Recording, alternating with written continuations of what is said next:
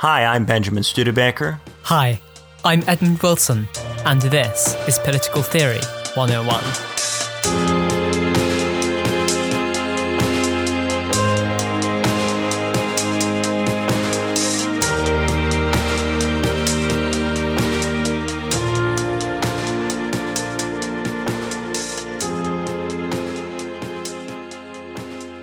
So today on Political Theory 101, we're talking about crisis, and we're going to talk about some relatively recent contributions to the political theory of crisis in Andrew Gamble's Crisis Without End, ?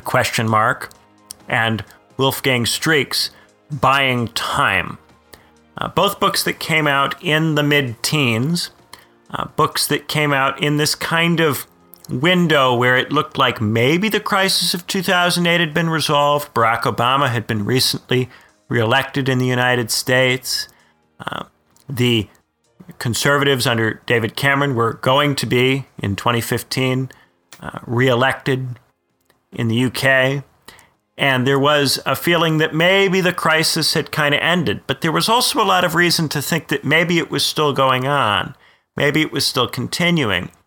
And this prompted both Gamble and Streeck to, around the same time, in their own ways, think about what it might mean for a crisis to be a little bit of a longer thing, a little bit of a bigger thing than it's often conceived as being. And the alternative view, I think, would be Reinhard Koselleck's Critique in Crisis, a much older book in which Koselleck posits a crisis, a political crisis, is a kind of moral dualism that opens up between the morality of the people and the morality of the state, the values of the state and the values of the people, and that there's this period of latency where this moral dualism develops, and then it comes to a head and explodes in this moment of agonism and crisis and existential character, this moment with existential character, where the state either survives or it doesn't survive. It either adjusts to the morality of the people or it crushes that morality. Something has got to give in that scenario. There's a moment of truth, a moment where everything comes to a head, and it's dualistic. It's between two elements, the state and the population.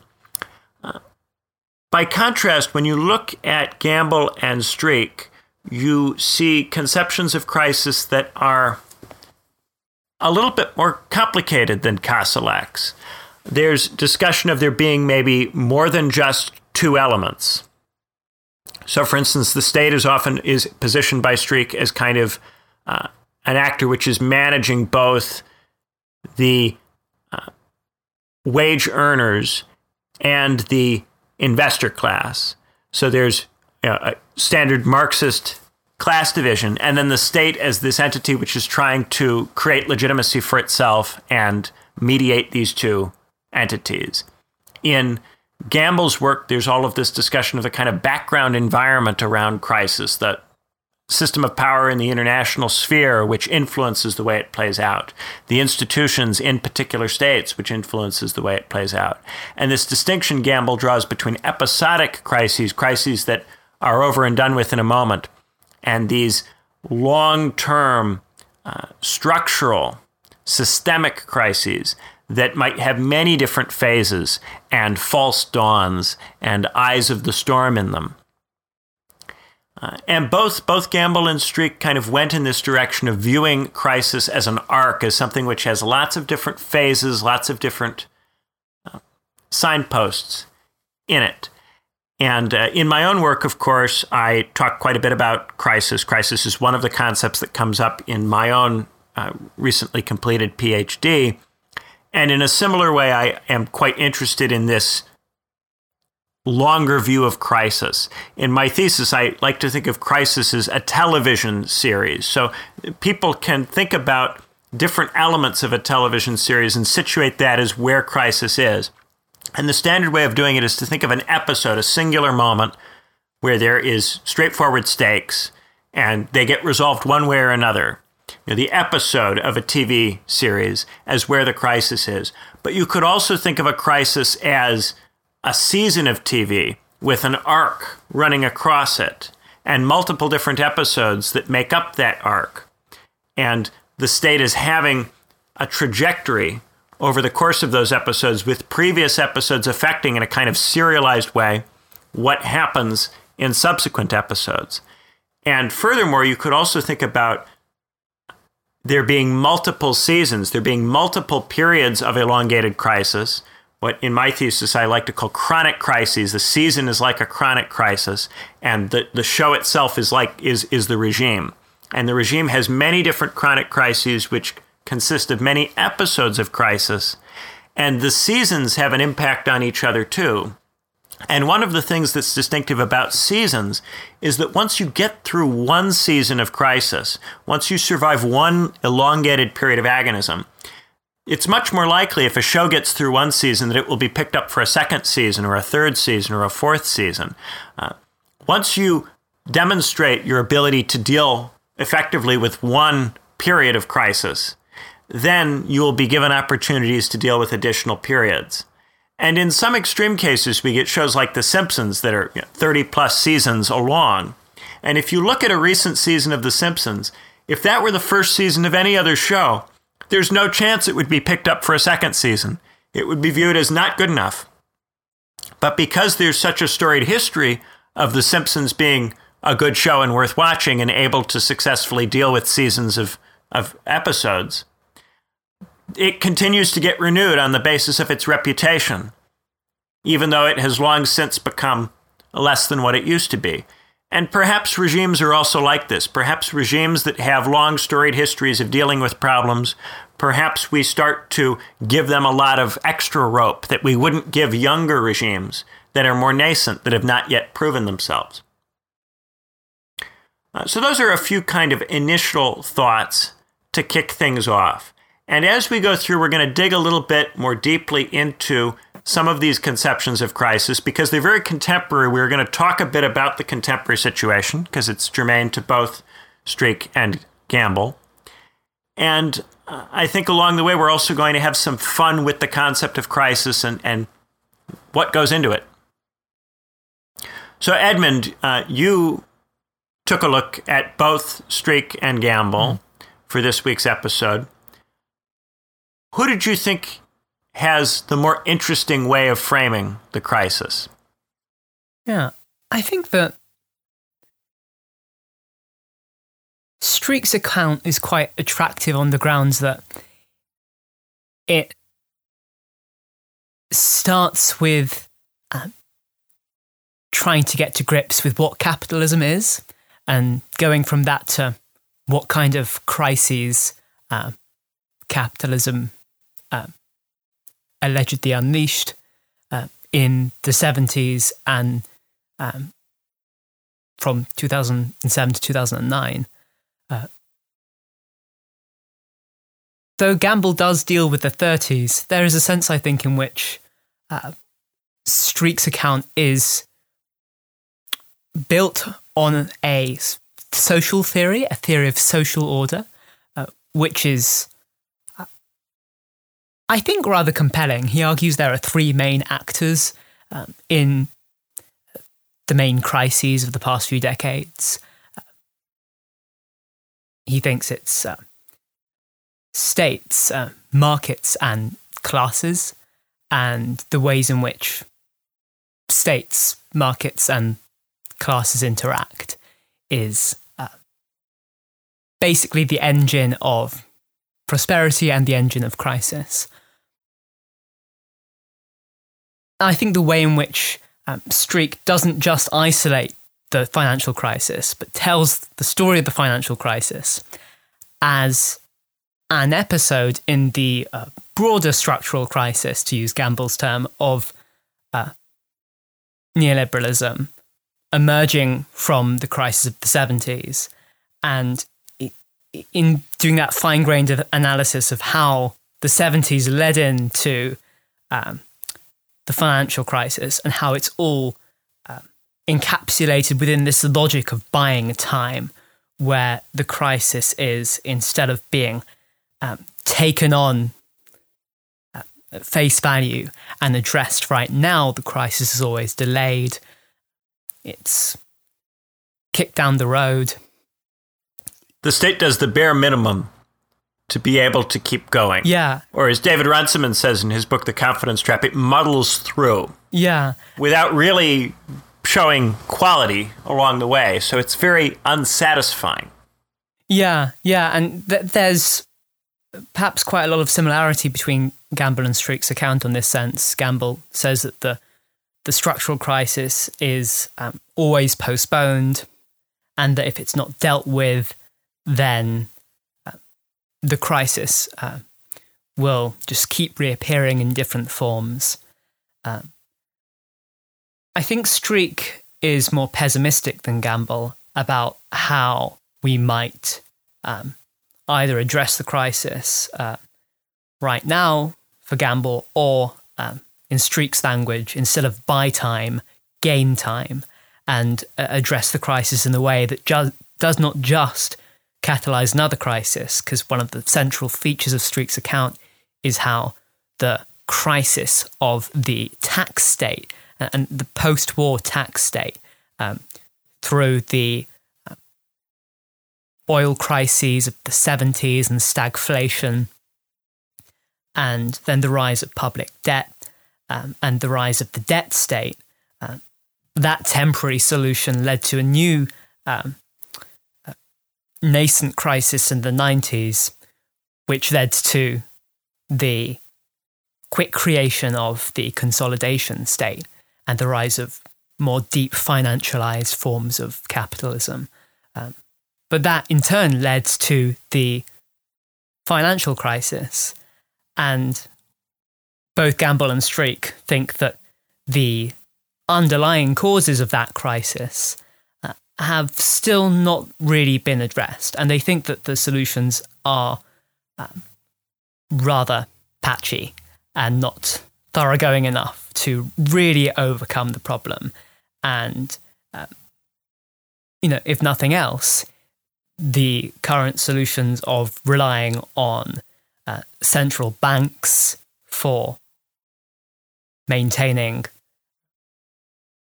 interest rates at a stable level and at maintaining or encouraging liquidity in other banks and in the wider economy. That strategy itself is something that looks like it's not necessarily going to be sustainable ad infinitum. It looks like it's something that maybe, I think, another way of buying time. But I think the interesting difference is perhaps in their levels of optimism. Gamble thinks that we can overcome the structural deadlocks. He thinks that there are 4 broad pathways to the future globally, a future where we stay on the same path and stuff is okay, but gradually gets worse.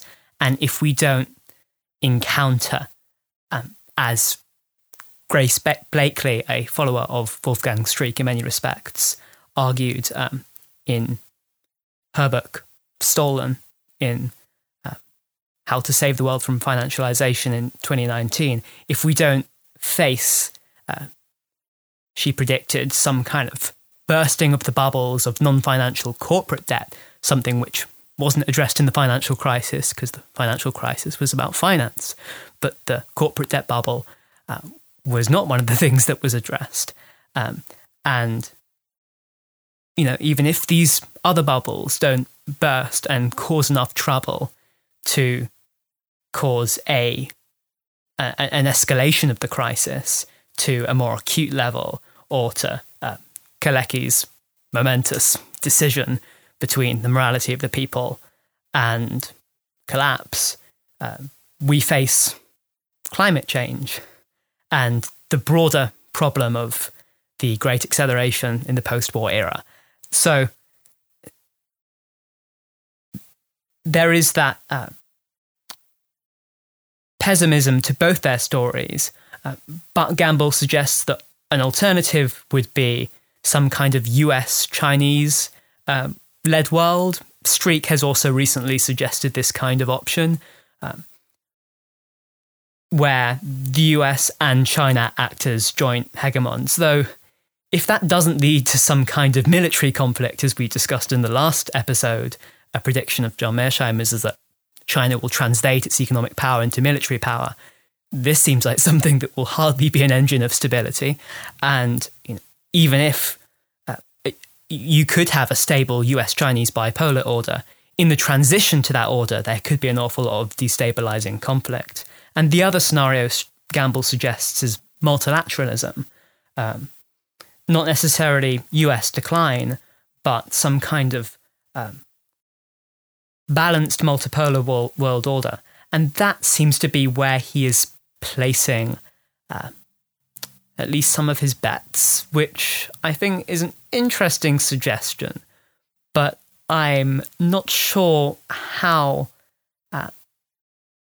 Gamble envisages that working in practice, given that one of the central problems that Streeck picks up on is the ways in which the present system punishes states for going it alone and punishes states for making the innovations that might be necessary to solve the present crisis. Whenever states, for instance, try to do hard redistributive mechanisms of solving the crisis, when, for instance, Mitterrand tried to resist the pull of the US and the UK towards neoliberalism in the early 80s, France was punished by currency speculation, currency depreciation, and the threat of capital flight, which led him to back down.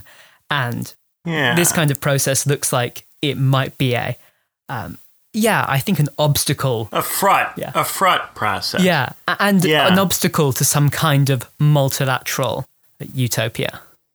Yeah, a lot of interesting thoughts there, Edmund. To kind of zoom out a bit, right? The kind of core difference, I think, is that Streeck is coming at this crisis from within the point of view of a grand theory that's informed by Marxism and Habermas.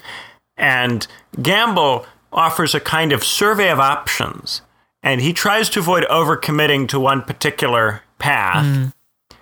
And he entertains lots of different premises, whereas Streeck is more thoroughly committed to a particular theory of how society is going to develop. He's more thickly committed.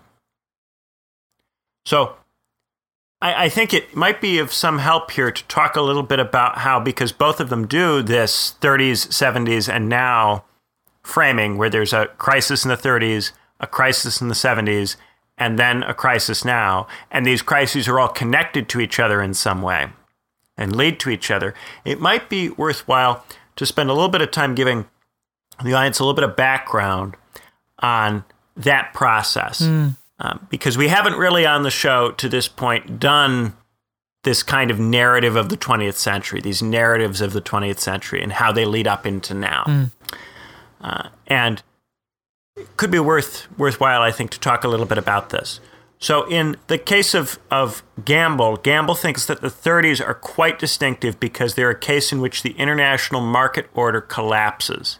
And he means this in the sense that you have all this international trade and international intercourse which occurs before the 30s and especially before the First World War. And much of this international intercourse collapses because you get a lot of protectionism that restrains trade. But also beyond this, the monetary system collapses because in the 30s, the gold standard, which had been prior to that point, with a brief suspension in World War I, the dominant monetary policy mechanism, is done away with.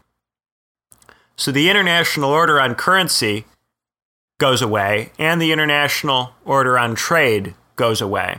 And in this collapse in international order, with much less economic intercourse, there's much more space for individual states to take leading roles in trying to structure their economies, because they don't have to worry about money moving out of their economy if their local wealthy populations don't like the policy. Because it's much harder to move across borders in the 30s and 40s because if you move to another state, you're potentially moving to a state which is your enemy in a war or has a fundamentally different ideology from the state that you come from. It's not very easy to hop in the 30s from Britain to Nazi Germany, or from Nazi Germany to the Soviet Union. These states have fundamentally different structures and fundamentally different strategies for managing their economies. And the state has this very enlarged role in this period because of that lack of international exchange. It gives the state more of an appearance of agency than usual. And during this period, you get a lot of literature about what this all means, especially from Marxists who had previously regarded the state as kind of redundant and lacking a whole lot of capacity. And all of a sudden, the state has now stepped in to restructure capitalism, to rescue it from the crisis of the 30s by means of both fascism and New Deal style Keynesian liberalism. And the post-war order that emerges from World War II is designed to preserve to a large degree this new settlement in which the state performs this kind of neo-corporatist function of mediating between the market and the investor class and the wage earners, right? Or to put it in more Streekian terms, the owners and the earners. The state positions itself as the mediator between the owners and the earners in the post-war era. And its ability to do this is premised on there not being a whole lot of international intercourse. So you get quite significant trade restrictions after World War II. And you also get the Bretton Woods system to peg the currencies, the European currencies, to the dollar. And in this way, maintain a level of currency stability. And what this means is that for this Bretton Woods system to work, the United States has to continue to inject investment into Europe. And that means the United States cannot be trying to pull currency back into it, which means it can't be spending more than it's throwing out. And so the United States in the post-war order is physically constrained by its role as the guarantor of everybody's currency, which means it can't go into a huge amount of debt, at least not without disrupting that role. And because there isn't a whole lot of trade, and because the states also have capital controls, they have the capacity to close their borders and prevent money from flowing out of their territory.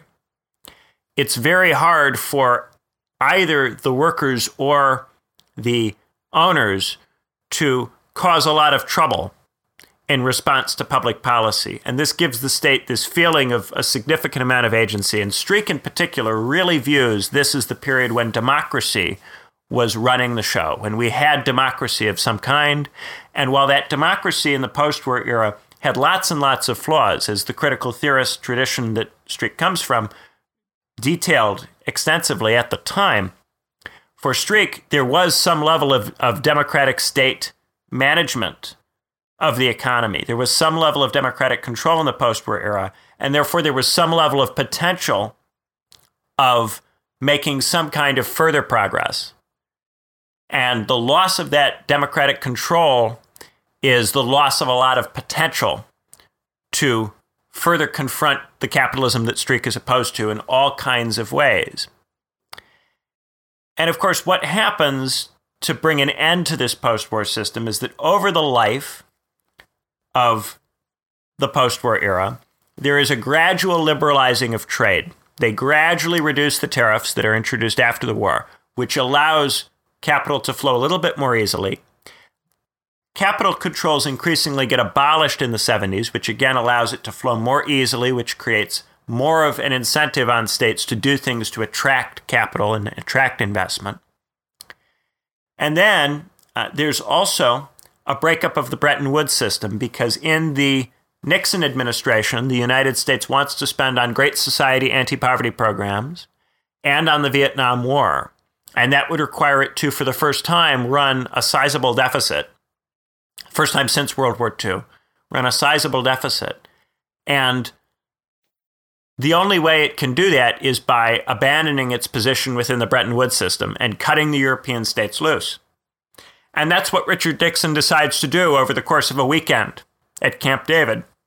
He just guts it and leaves the Europeans to figure out a new monetary situation, right?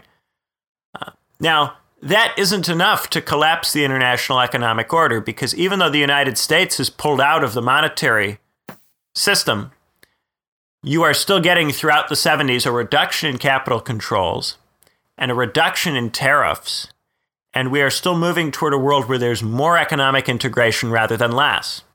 So whereas in the 30s, there's this collapse of the international economic order in which both the order governing the currency and the order governing trade break apart. In this case, these two things go in opposite directions from each other.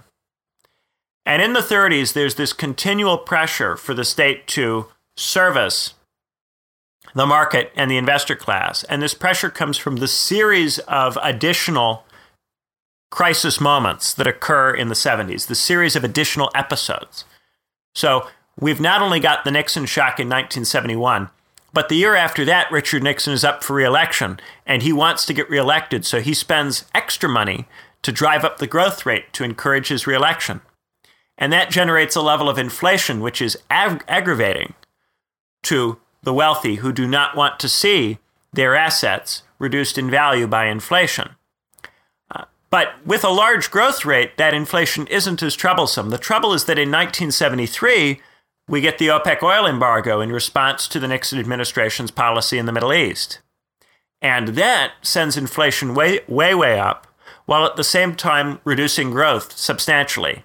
That's the first oil shock. And that oil shock fuels more mobilization of the rich against the post-war order.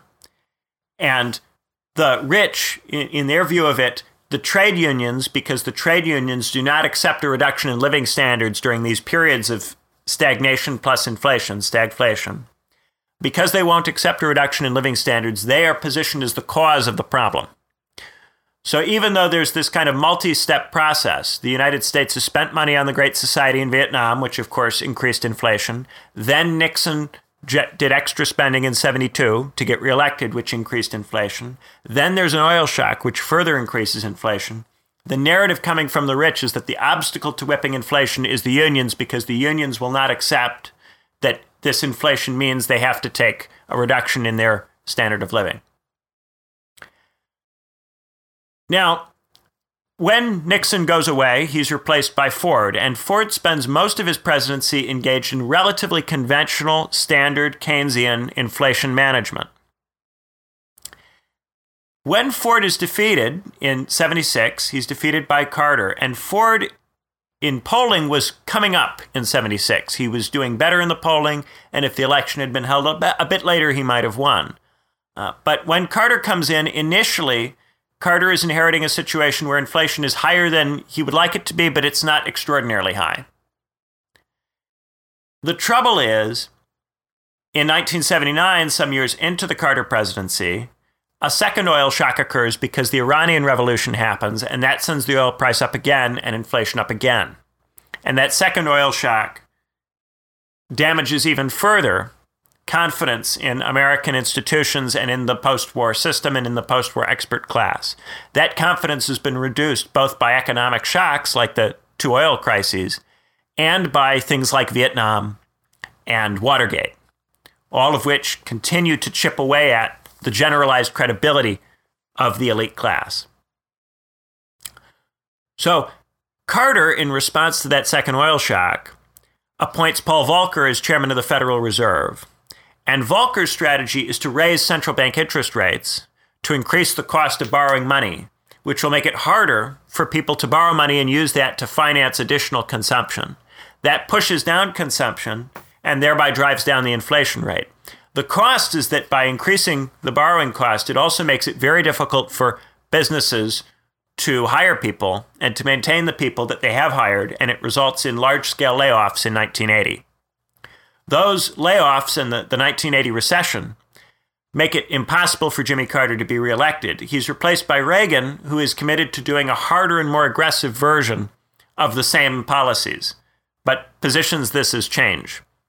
So when Reagan sends the interest rate up even higher, teaming with Volcker to send it up even higher, in 1981, that sends America into an even deeper recession that's even more severe. And in the 1982 midterm election, the Republicans face a massive setbacks, massive losses in 1982. In 1983, Reagan panics and U-turns and returns to a Keynesian policy of doing more government spending. And in 1984, there's an economic recovery brought about in part by the stimulus policy in 83, but also by the fact that by this point, oil prices have come back down. There's been a glut in oil, and oil is now once again plentiful, and that has a very deflationary effect, which helps to push down inflation while also promoting growth. And once Reagan wins re-election in that cycle, it appears that Reagan has secured the legitimacy of a new way of doing business in which the investors are favored and the unions are opposed. And some people frame that as kind of the end of it, that then we had neoliberalism and then it's done. The wonderful thing about Streeck is that he doesn't stop there. He digs quite deeply into the stages of the neoliberalism that we get here. So Streeck says that in an attempt to sustain the economic conditions of the post-war era, we first resorted to inflation, and inflation was a kind of attempt to maintain the living standard for the ordinary person, even as it became increasingly impossible to maintain. Once we move away from inflation because inflation becomes unacceptable to the rich, the state moves to borrowing.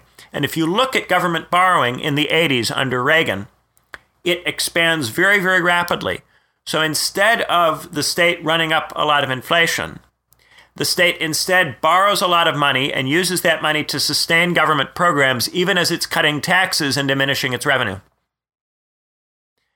So the state in the 80s is able to lower taxes, and that gives investors an injection of money without running down public services because it continues to deficit spend.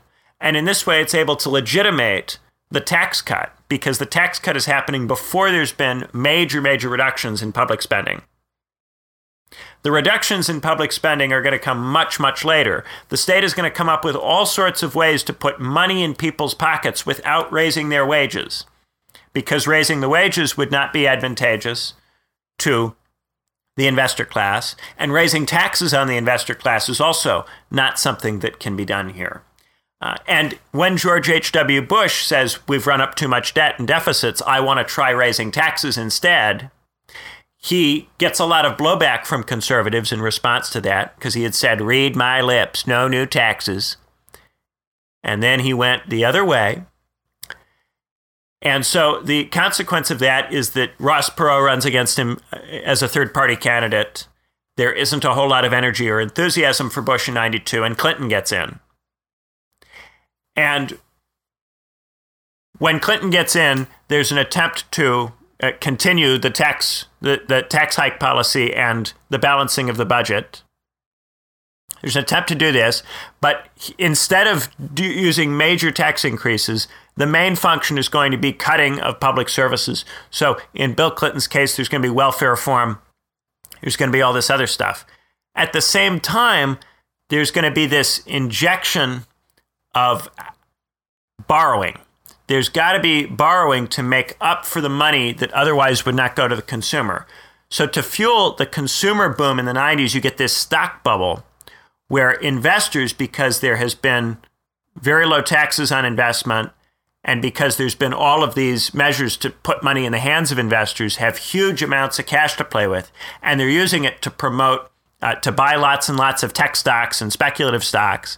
And this is producing large-scale employment and wage increases of some degree in the late 90s. But this isn't sustainable because the growth in the stock market in the late 90s is not based on anything real. It's just because there's all of this extra money in the hands of the investors chasing after too few genuine investment opportunities. And so the stock bubble bursts, and when it bursts, there's then a redirectment of this investment into the housing bubble, which then bursts in 2008, wherein the investors buy mortgage-backed securities, expecting them to increase in value forever because land increases in value forever, or so they believe. And this is what Streeck calls privatized Keynesianism. So he draws a distinction between the inflation era, the public debt era when the state was borrowing lots of money, and the era of privatized Keynesianism, where instead of the state spending the money, the state will make cuts, but there will be injections of stimulus into the private sector. And the private sector will then lend that money to the consumer through the mortgage and through credit card debt and through student debt. Colin Crouch's term, privatized Keynesianism. Yeah. Yes. The term originates from Colin Crouch, who uses that in his 2011 book on The Strange Non-Death of Neoliberalism. Streeck picks that term up from Crouch. Crouch's book comes out, I think, 3 years before Buying Time. And so you get these kind of three different phases. And the issue is you need some way of getting the ordinary person the resources that they need to drive the consumption, which ultimately fuels capitalism for Streeck. But it's become impossible to do that through sustainable wage growth. So first it's done through inflation, then it's done through the government borrowing money, and then it's done through the private sector borrowing money, and through private individuals borrowing money. And ultimately, post-2008, this borrowing is financed by quantitative easing, which is the central bank printing money. Printing money and using that printed money to buy bonds, often government bonds, and thereby support the government continuing to do some level of stimulus. Now, as a matter of practice, fiscal stimulus has never been very high. The government didn't do huge amounts of stimulus, even when it had the backing of quantitative easing. And because of this, the quantitative easing ended up being more privatized than you might have originally thought it might be. Instead of financing a lot of government borrowing, the quantitative easing has tended to end up in bank balances, sitting with the banks, and then also fueling a lot of additional investment bubbles. Over the last 10 years, you've seen cryptocurrencies, you've seen commodities, you've seen the emerging markets, a lot of different bubbles, and quite recently the stock bubble, when the stock bubble became even larger than it was in the late 90s. These bubbles driven by all of this money that's kind of sitting in the private sector that hasn't really been tapped by the state, because the state has, for political reasons, struggled to do really big fiscal stimulus. And some people would go, well, Benjamin, what about the $2 trillion that's been spent on coronavirus? And I would say to you, if you're thinking about that, the major difference here is that the scale of the anticipated recession right now is so large that proportionally the $2 trillion is actually smaller than the $1.2 trillion that Bush and Obama combined spent, if you add TARP, the Toxic Asset Relief Program, up with Barack Obama's American Recovery and Reinvestment Act. If you add those two bills up, it was about $1.2 trillion to combat a contraction that was about 4.3% of GDP. And in this case, while the United States has recently spent $2 trillion, we are anticipating a contraction that is much, much larger than 4.3, or even than 10, or even than 20, or even perhaps 30% of GDP. So compared to the contraction, it's a much smaller stimulus package. And this is despite the central bank coming out and saying, we believe there needs to be a lot of fiscal action. We believe that the United States needs to spend a lot of money, and we're willing to buy the bonds. Despite that, it's been very difficult to muster the political will to get this money spent. And Gamble, in his book, speaks at some length about this, about there being different beliefs in the United States about the extent to which the United States can just deficit spend, and different beliefs about whether you can actually use quantitative easing to do this without producing ginormous amounts of inflation. And for this reason, there's been a caution about how much stimulus is spent. And I wouldn't say that either party really believes that you can spend and spend and spend, because the Democrats, while they are more interested in using quantitative easing to finance stimulus, still ask for much less stimulus than you would anticipate given the size of the contraction. And the Republicans are even more skeptical and even likely to oppose stimulus outright. So there's been a political resistance to using the central bank in the way that it's being proposed the central bank might be used to get these states out of the crisis. It isn't straightforwardly the case that the central bank has been able to play the role. But along the way, as we've been kind of running through this crisis, these series of crises in this narrative, it's important to note that other states have been getting into situations where they've tried to deviate from the incentives that this system creates. And when they deviate from those incentives, they are faced with capital flight, or what Streeck calls capital going on strike. And what this means is that if they don't conform to the behaviors that are expected of them, they will be denied the investment that is necessary for them to generate economic growth. That will make the regime look incapable, the government look incapable at securing adequate economic growth, which becomes the basis for its electoral defeat. And this is a kind of disciplinary mechanism which compels the governments to continue to service the needs of the investors. Because if they deviate, there will be this capital going on strike mechanic. And so when Streeck is looking at all of this, Streeck is very hostile to the central banks because he sees them as just another way to keep capitalism going. So he's quite critical of quantitative easing. And Streeck thinks that the closest that we've come to actually making progress on this question of managing this crisis is during the period when the national democracies were most powerful and most capable of engaging in some kind of intervention behavior. So Streeck has a tendency to argue that the solution is to return to national democracy on that basis. That position, of course, is not the most popular mainstream left position. And it differs from Jürgen Habermas's position. Habermas, whom, of course, comes from the same intellectual tree as Streeck. On the other side of it, you have Gamble, who has tended to look for the solution to this in new configurations of the international order, in new ways of constructing the international order and its international institutions. And he's often looked to this as something that could happen as a result of changes in the balance of power among states. In part because, while there are areas where Gamble is optimistic, he doesn't seem to be very optimistic about U.S. domestic institutions. Not very optimistic about it. He discusses the possibility of what would happen if the United States were able to overcome its gridlock and remained in the driver's seat. He mentions it as a possibility, but there's a lot of skepticism on Gamble's part that the United States is domestically prepared to do what's necessary to take on that role. And I think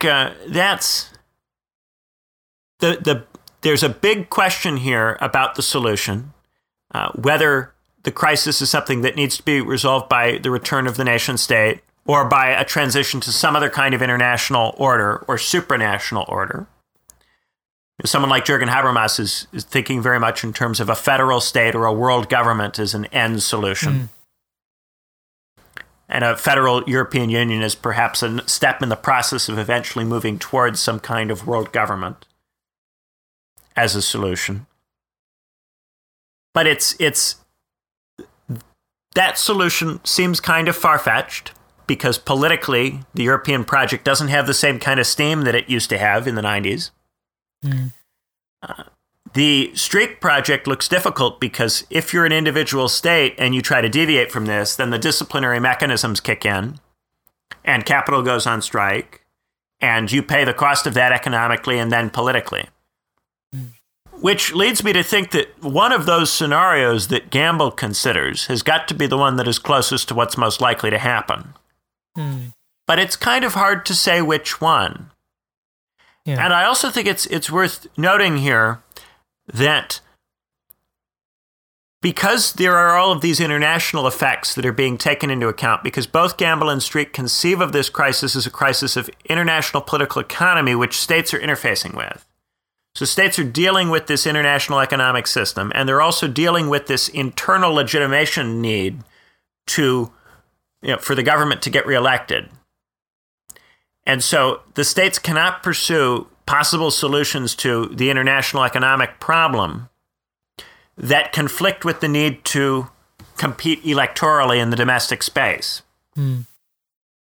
And this lack of alignment between the domestic politics and the international order very much restricts the set of possible solutions and tends to result in a buying time thing or a kicking the can down the road thing, where the state reacts on an episode by episode basis without really any kind of long-term strategy for either dissolving the order or reconstructing it. And I think that's what Gamble views as most likely to happen.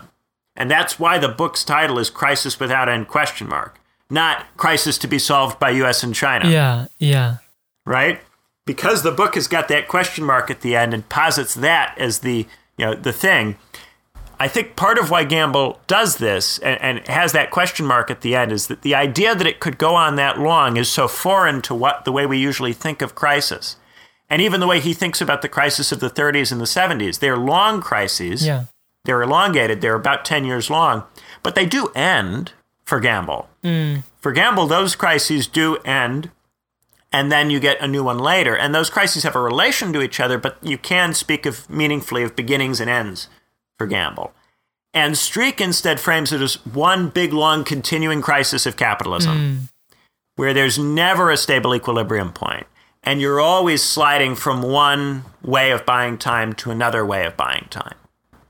With the possible exception of the post-war system, which Streeck does seem to have some genuine fondness for, not because I don't think he views that as an end state goal, but as having had more promise or more potentiality insofar as the democratic instrument was stronger in that period. And Streeck puts a lot of faith in the democratic instrument. But yeah, in Gamble's case, there's this thought that maybe this crisis will go on much longer than the crisis of the 30s or the crisis of the 70s, because it doesn't seem to have a straightforward, clear end that is structurally possible for it. And when Streeck talks about where it might go, there are periods when he says, well, surely we won't put up with this forever. But there are also periods where he says, well, surely the system will just grow ever more Hayekian over time. Hayekian for Streeck meaning fixated on what services markets, first and foremost. And won't eventually this kind of market logic and market ideology just dominate our subjectivity so thoroughly that we accept it?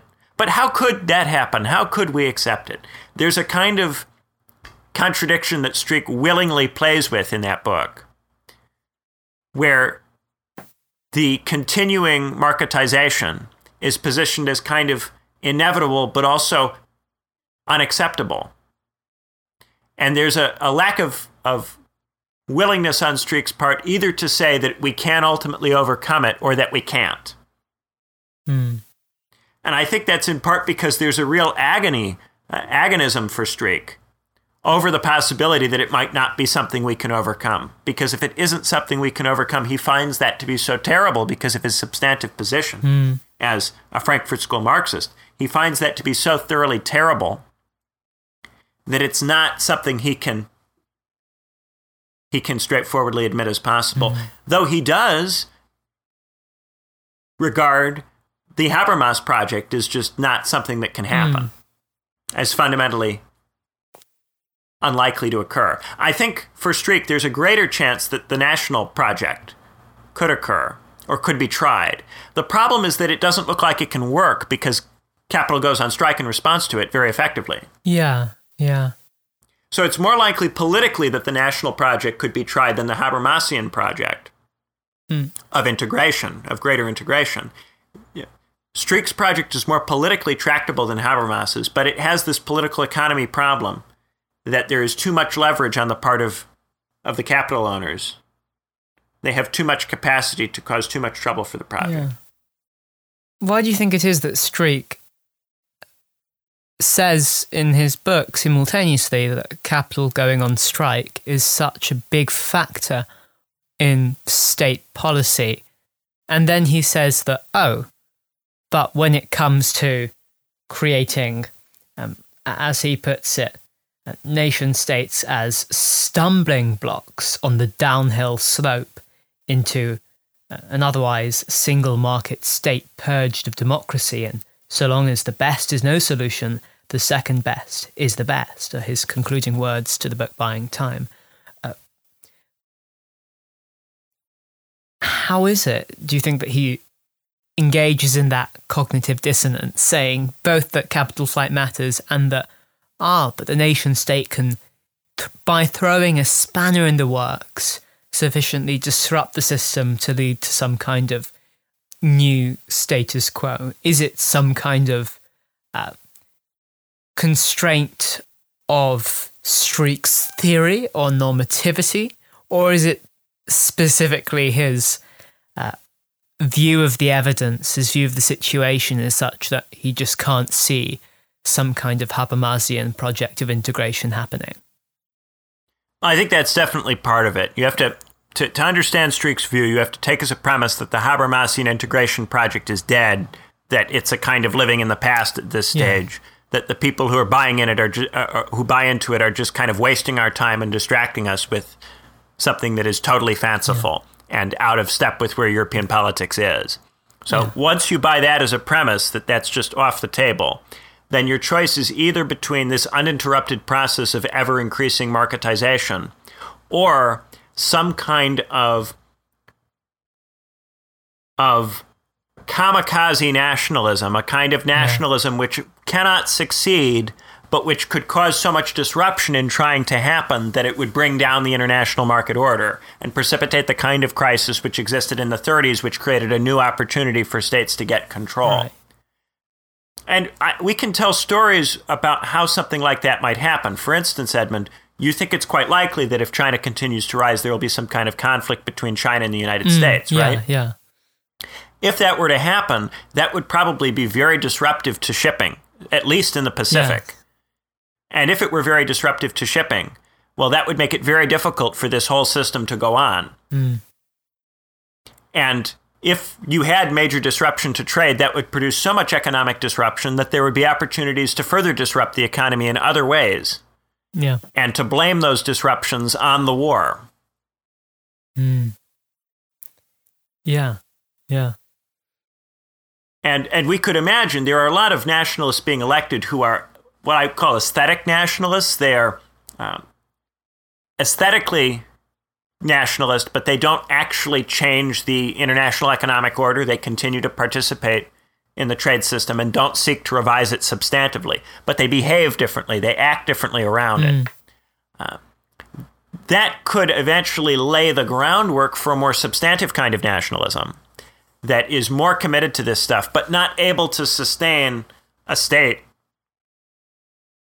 on its own terms. And that's where I think the shift is from aesthetic nationalism to kamikaze nationalism, the kind of nationalism that would produce large-scale disruption. Because for Gamble, the thing that ultimately you would need to restructure the international order is a collapse in the international market order, similar to what you got in the 30s, because it's the collapse of the international market order that stops capital from moving around and therefore re-empowers the state to trap it. Yeah. So for both Gamble and Streeck, because you're not going to have some kind of... the only kind of integration I think that Streeck thinks we can have is an integration which intensifies the marketization that is already occurring through the integration process. And that we're not going to get some kind of pure or better integration that rectifies these things. So if integration can only be more market, then the only way to not have the market continue to take over more and more and more in the kind of Habermas and Streeck notion of colonization of the life world by the market, that the market is just invading everything and taking everything over and making everything into a reflection of itself. If you don't believe that you can restructure the integration to check the market at the scale of the world, or at least at the scale of the regional continent, the only other move available to you would be to disrupt that integration to the point where it can't continue. Yeah. To just keep throwing more and more disruption and more sand in the gears until the system breaks down, relying on the crises that come out of capitalism, along with natural disasters like climate change and pandemics, to cause enough disruption that there's some kind of fracturing. And out of that fracturing, get some kind of new possibility. It's reminiscent of some of Nietzsche's discussion in his later life of how there needs to be some kind of great disaster to break up the nation state, in his view, because Nietzsche did not think freedom came out of the nation state. He thought it came out of ancient cities. Right, and thereby create new space for the ancient city. That as long as you have the nation state will be too obsessed with promoting its own national unity, and therefore it will produce this stifling culture comp, which will prevent genius from emerging. And therefore, for Nietzsche, you had to break the nation state in a war to reopen space for the ancient polis. And in a similar kind of way, I think Streeck calls for the international economic order to break and to be disrupted to produce a chaos from which the nation state can reemerge as the most comprehensive and solid thing that is remaining in the field. In much the same way that Nietzsche imagined that once you broke the nations, the most comprehensive units that would be left would be those small cities, those small communities. Yeah. But since you can't imagine there being any kind of voluntary return, and you also can't imagine any positive transformation of the larger unit, then the argument becomes break the larger unit and get it out of some kind of desperate situation. I think it's a big part of why anarchists are very attracted to primitivism. Anarchists who want to go all the way back to the small community are very attracted to a huge disaster, because a huge disaster is the most plausible story by which you would get back to the small community. And you don't need a disaster that's quite that big to get back to the nation state. It's more plausible that we would have a disaster that returns us to the nation state than a disaster which returns us to the city state or to the village.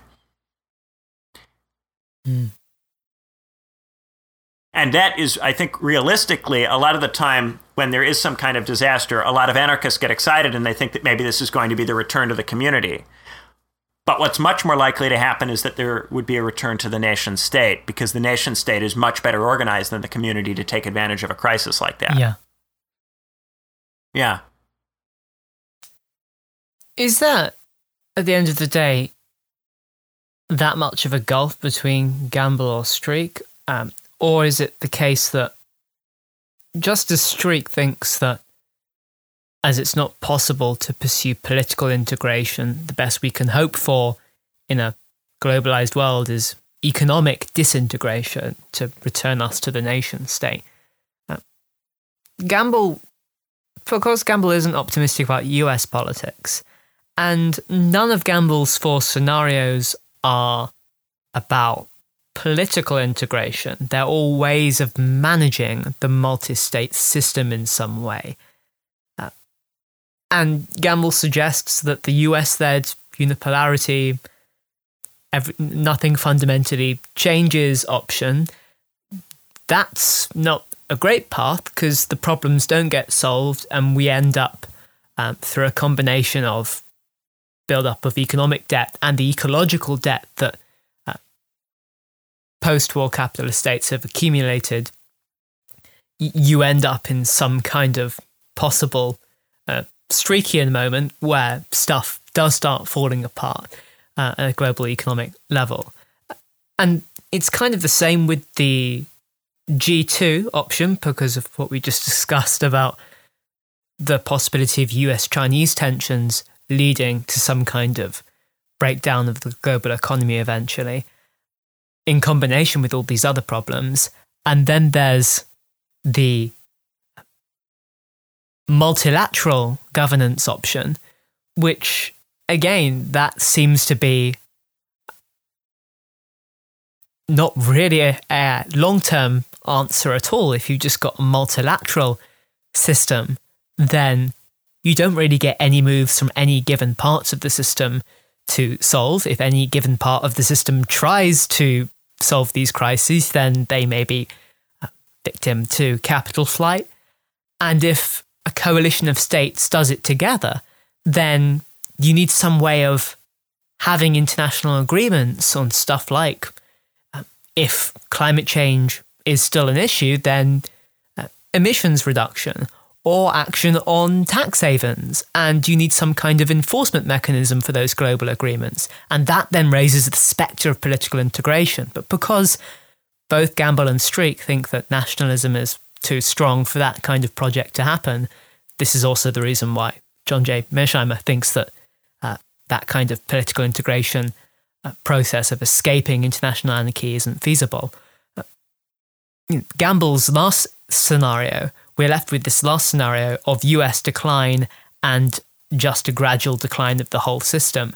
There doesn't seem to be any real scenario in Gamble's set of circumstances which leads to anywhere other than basically a Streeckian scenario of the global economy eventually, at some point, faltering and or falling apart, and then some kind of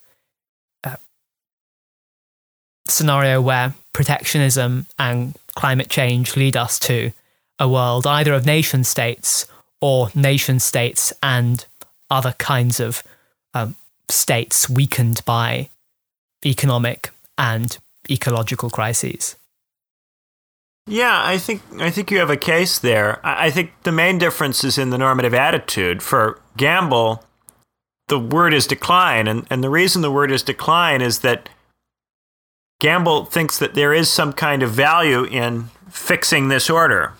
And fixing it not in the sense of creating some kind of Habermasian world state or more perfect European Union, but fixing it in the sense of finding a way to, through international cooperation, the same kind of liberal international cooperation that we've been doing for quite a while, or trying to do for quite a while, sustain it more or less as it is. Yeah.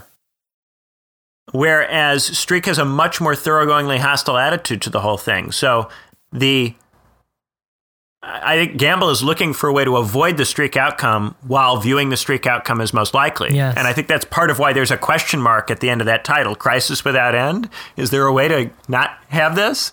Is there a way to get out of this? And that's why the bipolarity and the multipolarity are pitched as other ways that it might work. Maybe we could still have international cooperation and it wouldn't be a return to the nation state with these other ways.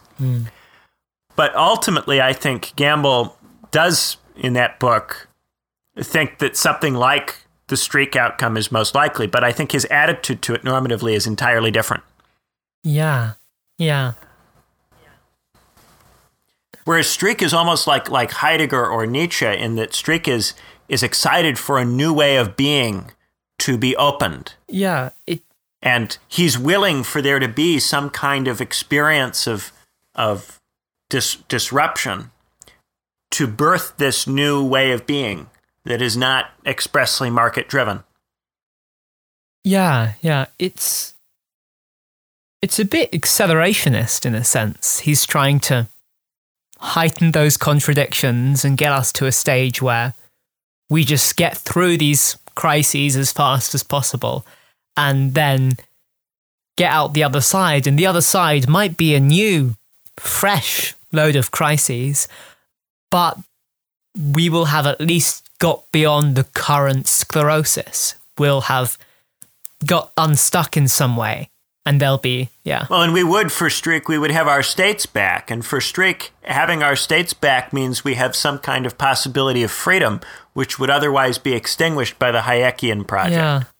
But of course, the problem with that is that though a collapse of the economic order could plausibly lead to a 30s scenario of lots of protectionism and nationalism, there's also the risk of climate change fracturing lots of nation states, particularly ones closer to the equator, like China. Yeah, there's a very high price to be paid for Streeck's vision. Yeah. And I think a lot of people are going to look at this and have Gamble's response and go, well, why would you want to subject us to all of this for the possibility that something new might happen? But again, are you that bored that you're willing to tolerate that level of disintegration and the consequences of that level of disintegration? Yeah. But Gamble's position isn't actually different. Gamble just wants to buy time. Gamble doesn't actually have a Habermasian solution of political integration around this problem. He just thinks we can buy time through a propitious balance of power. But I think Gamble, in this respect, is like David Runciman, in that Gamble thinks all you ever do is muddle through. All you ever do is buy time. All we've ever done is buy time, and that's all we can do. And there isn't going to be some final moment where we end up with some better state of affairs. But eventually we get to Gamble's scenario 4, which is decline followed by some kind of transition to something new. All of Gamble's scenarios lead to scenario 4, and scenario 4 is the decline option.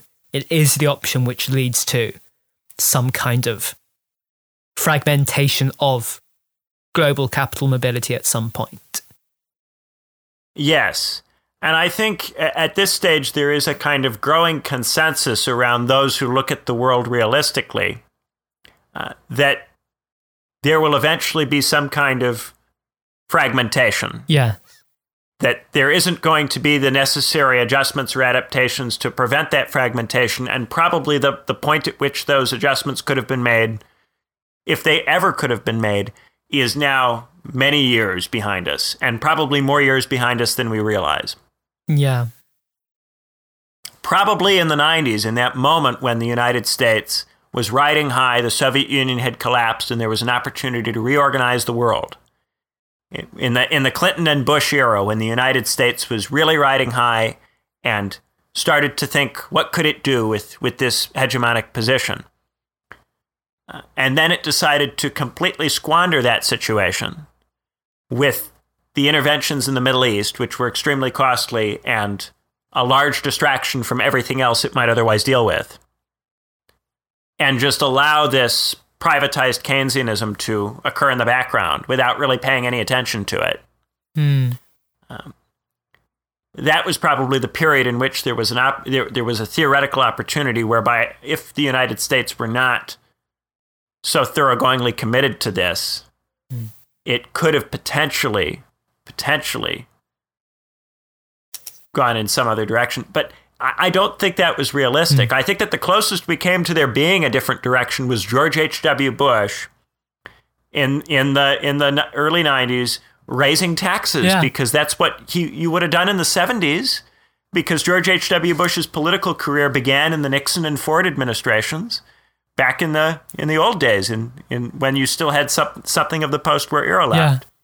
And Bush looked at what had been done and he said, well, we can't keep doing that. And he tried to govern like a 70s politician. Yeah. And his political career was annihilated by that attempt. And the Republican Party learned a painful lesson, which is that the 70s are dead and you can't do things like that anymore and survive politically. Yeah. And not only the Republican Party, but by that time in 92, the Democratic Party had also learned that it needed to play along or it wasn't going to be able to win. And I think really from 92 forward, that was kind of the decision point.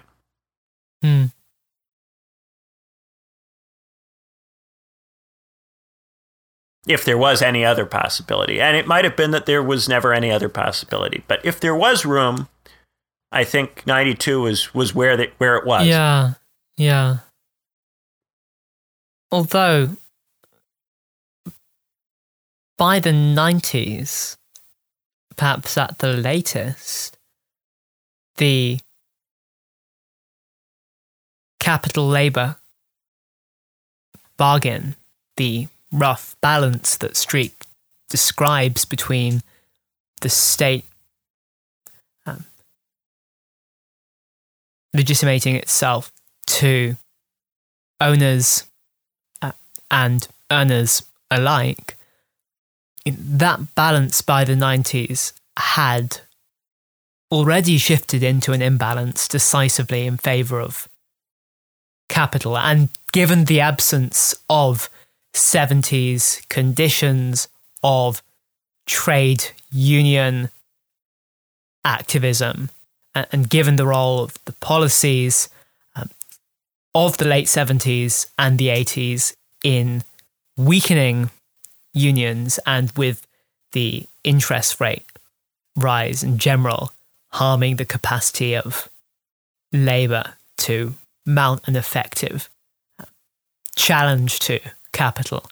The fact that by the 90s you didn't have this imminent threat from below, you didn't have any visible distributional conflict going on because you had this shifted balance in favour of capital, but labour being kept on by creating new stories to tell to workers about why they should keep on consenting to the order, as well as buying time and making it look as though this was just as sustainable as the previous order. It seems unlikely that in the absence of that threat of distributional struggle, that the state in the 90s would have gone further than it did in... I think you're right about that. I think a lot of that stems from how in the 90s, the thing that made me think about 92 was that was after the Soviet Union had collapsed, and there was kind of a moment when people were thinking about how the world might be remade and what it might look like, because the Soviet Union had collapsed.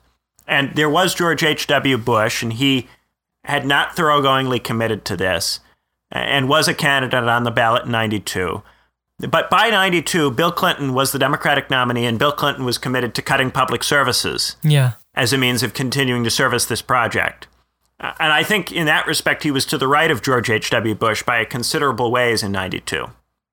And I think if you want to be a little bit more demanding from an electoral standpoint, I think Reagan's reelection in 84 very much seals the deal. Yeah.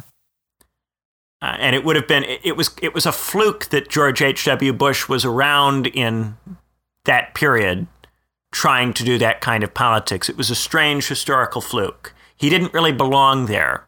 And when he was, when Clinton campaigned against him in 92, it was all about how he didn't really belong. It was all about how he was this kind of weird aristocratic person who didn't really fit the period anymore, who had kind of come up in the political system of the 70s and then got an appendage to Reagan when he lost in the primaries in 1980. Even though he'd called Reaganomics voodoo economics, he'd got an appendage to Reagan because he was the compromise VP choice. And on that basis, he was able to get the nomination in 88, but only on that basis, only because of the affiliation with Reagan. And by that point, it was already far too late. Yeah, I think you're right. I think probably at best 84.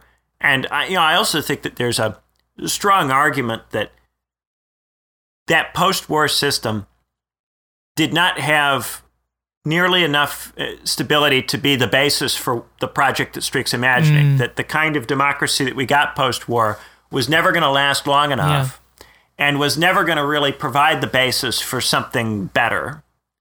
And that really, what happened in the 60s with the creation through this very, very rapid economic growth and this shared prosperity of a young generation that had elaborate, retro-futurist, way out there utopian ideas about where things should go. That population we often think of as the population that drives change. But really what happens, of course, is that in the 70s, none of those changes materialize. If anything, everything gets much worse because you get stagflation, you get collapse in real living standard increase. Yeah. And so what happens in the 70s is that the left and the radicals just kind of keep running off into space when the ground has collapsed out from under them. And it takes them a while to catch up and realize this. And I think we're still taking a while to catch up and realize this. The left theorists of this are still very much trying to think about the world in a post-war way. Yeah. And are still trying to live in the post-war era to a very large degree. And I think Streeck is an example of that. Yeah.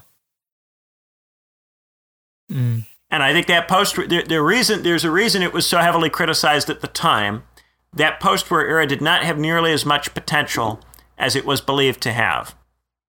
Yeah. But now, in a world where we seem so far removed from the potential to resolve the crisis in an adequate way, there's immense nostalgia for that period. Yeah.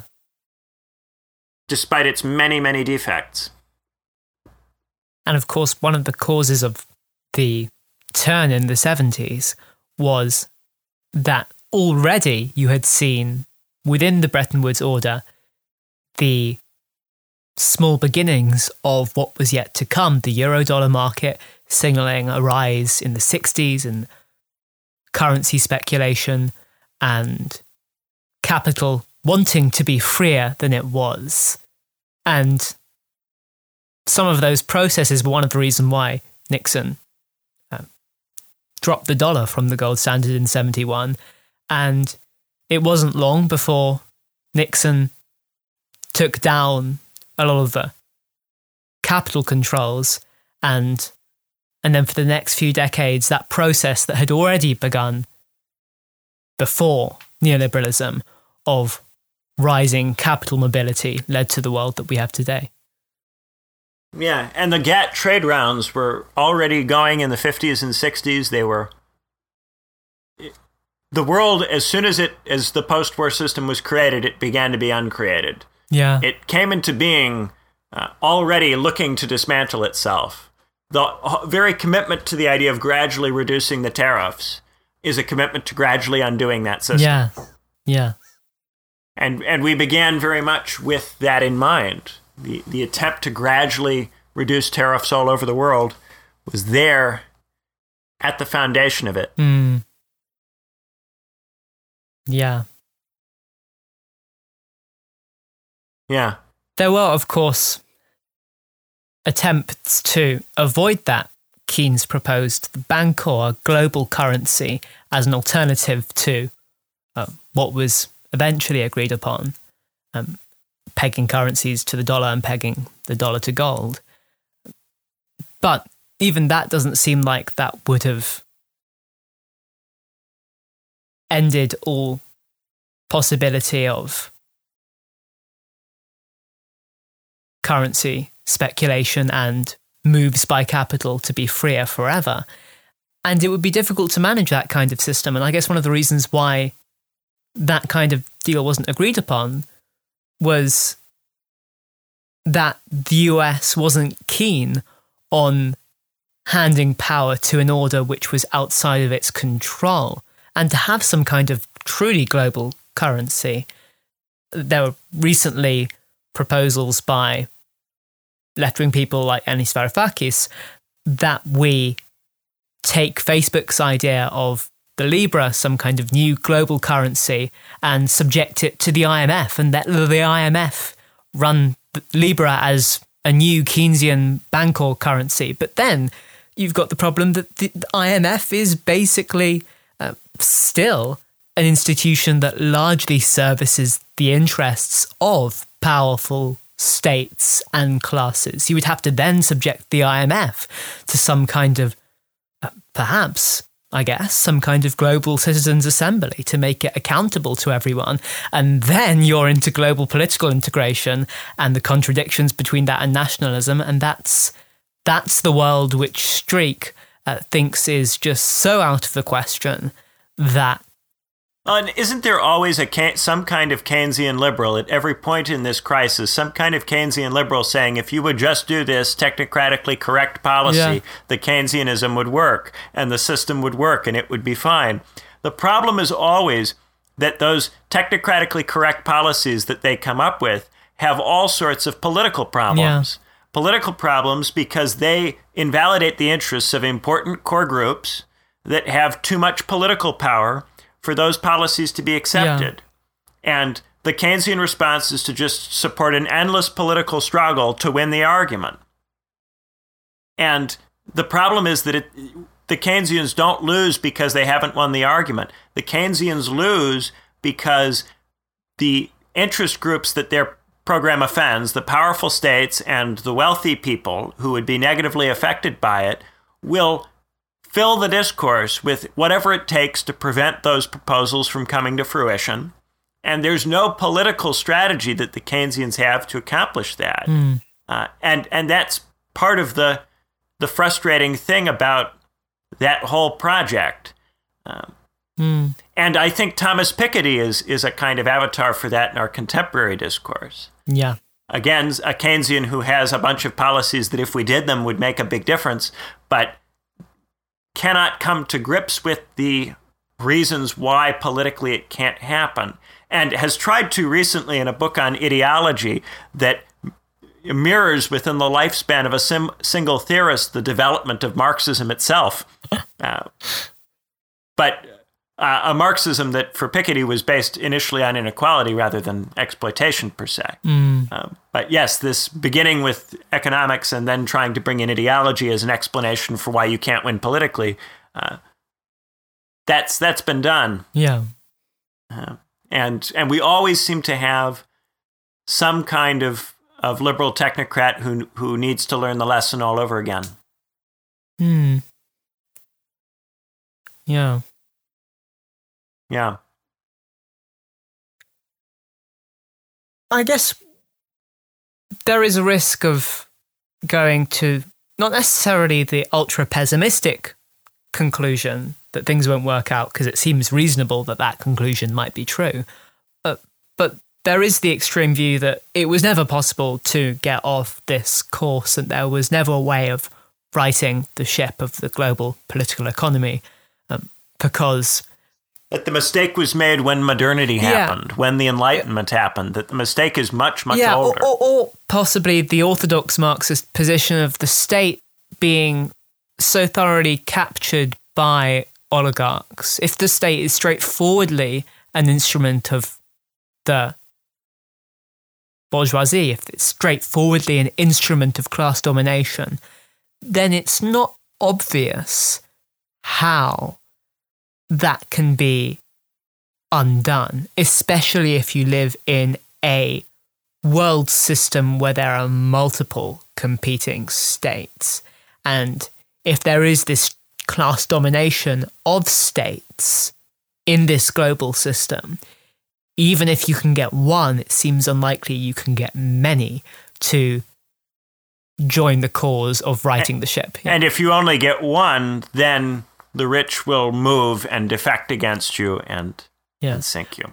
I guess one of the ways of countering the view that we're going to have this forever, I don't think many people have this view, but there is at least a possible view that the only thing that could ever get us off this course was something like climate change, some kind of great leveler, as Walter Schiedel puts it. And I guess Schiedel is perhaps a good person who characterizes this argument that the only way in which inequality is leveled in history is through violent leveling processes, revolution, war, famine, plague, not just something like coronavirus, which Schiedel recently noted in the New York Times isn't a sufficiently big crisis on the scale of something like the Black Death to lead to dramatic leveling. You would need some kind of really big crisis, like climate change, that would level inequality and move us to something new. But Schiedel says that, well, be careful what you wish for then. And so on that Schiedelian view, it looks like, inequality is just inevitable. And the only thing that can stop it are great levelers. And I guess that has some merit to it. But it's worth noting that that the previous period in world history of some degree of global economic integration and class domination of the state in the 19th century, that did come to an end. But the cost was, after a wave of protectionism in the late 19th century, tragically, two world wars were fought before the post-war settlement could be reached. And that's an absurd cost. Yeah. The 2 world wars and the Depression are an absurd cost for what is at best a couple of decades where maybe the state looks like it maybe has some level of control and then very quickly loses even the semblance of that. It's an absurd cost. Yeah. An absurd, ginormous, ridiculous cost. And that's why when I started my thesis, I noticed there are so many theorists who treat the 30s as a crisis that was solved by democracy or that was solved by capitalism, that it overcame the 30s. And it's just hogwash. It was just a total disaster. A total disaster. A horrible, horrible disaster that we can only avoid thinking of in that way because we happen to be descended from the people who survived it. Yeah. Yeah. And the people who were killed in that crisis are not here to talk. And are not here to remind us of just how many of them there were.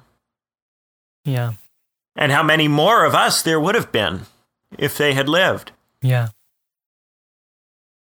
And so this is the ultimate tragic predicament that we're in, guys, if you take these theories of crisis seriously, that we're on this kind of elongated path. And on the one side, you have the state continuing to adapt and continuing to manufacture legitimation narratives for itself and continuing to do just enough to kick itself along. And in the course of doing this, having a society that becomes ever more heavily market-centric and ever more miserable in many ways. Yeah. But a kind of shallow misery, a misery that is still consistent with the maintenance of life. And on the other side of it, the kind of thing that will cause a lot of death. A lot of death. And I think coronavirus has been an interesting small-scale test of people's intuitions on this front. There are some people who look at coronavirus and go, that's just too much death. It's not worth trying to maintain any particular way of life if it involves that kind of death. And on the other side of it, people who treat the death as immaterial to maintaining the way of living. That the way of living, because the way of living is some kind of freedom or some kind of other set of values, is worth the cost. And the thing is, it's hard to find a golden mean on an episode like this, but I'm going to try to. The golden mean, of course, is a mean where we think about both, with coronavirus, both survival and having a society that is worth living in going forward.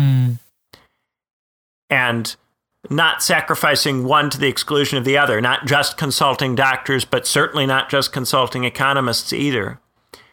And I don't think there's a clear or straightforward path right now out of this crisis that accomplishes that golden mean of mitigating the cost of a transition while at the same time still fighting for a life that's worth living for people, that is worth being part of, a world that's worth being part of for people. But there has got to be some kind of way of caring about both of those things. We can't be pushed into this. Either you will burn the world down to see capitalism end, or you will keep us all miserable just so that we all survive. If the world as a whole, if the whole world system has become too big to fail, that's not acceptable either. Perhaps it's a bit like Max Weber's balance between the ethic of conviction and the ethic of responsibility. Yes, it is. Yes, it is. That's what we're going with. The golden mean for this episode, folks, is Max Weber and the ethic of conviction and responsibility. Conviction meaning caring about making the world better in your sense of what better is, and responsibility recognizing that you can't recklessly destroy order and kill loads of people. You've got to balance these things. Politics is a violent domain. There will be some level of conflict and death, but you have to balance, and you can't just be reckless, and you can't treat human beings as disposable. That's the balance. Max Weber, conviction and responsibility.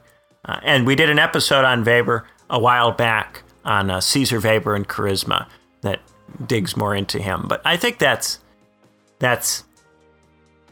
a golden mean I can live with, given that this is a very difficult problem to solve. And I think all we can, the thing that's dissatisfying about Weber's ethics of conviction and responsibility is that Weber's not very specific about how to balance them or what it concretely means to balance them. And I regret that I'm not going to be able to offer you today a more concrete way of balancing them. Yeah. All I can say is that if there is a way out of this crisis, it involves balancing those things and not just choosing one. Yeah.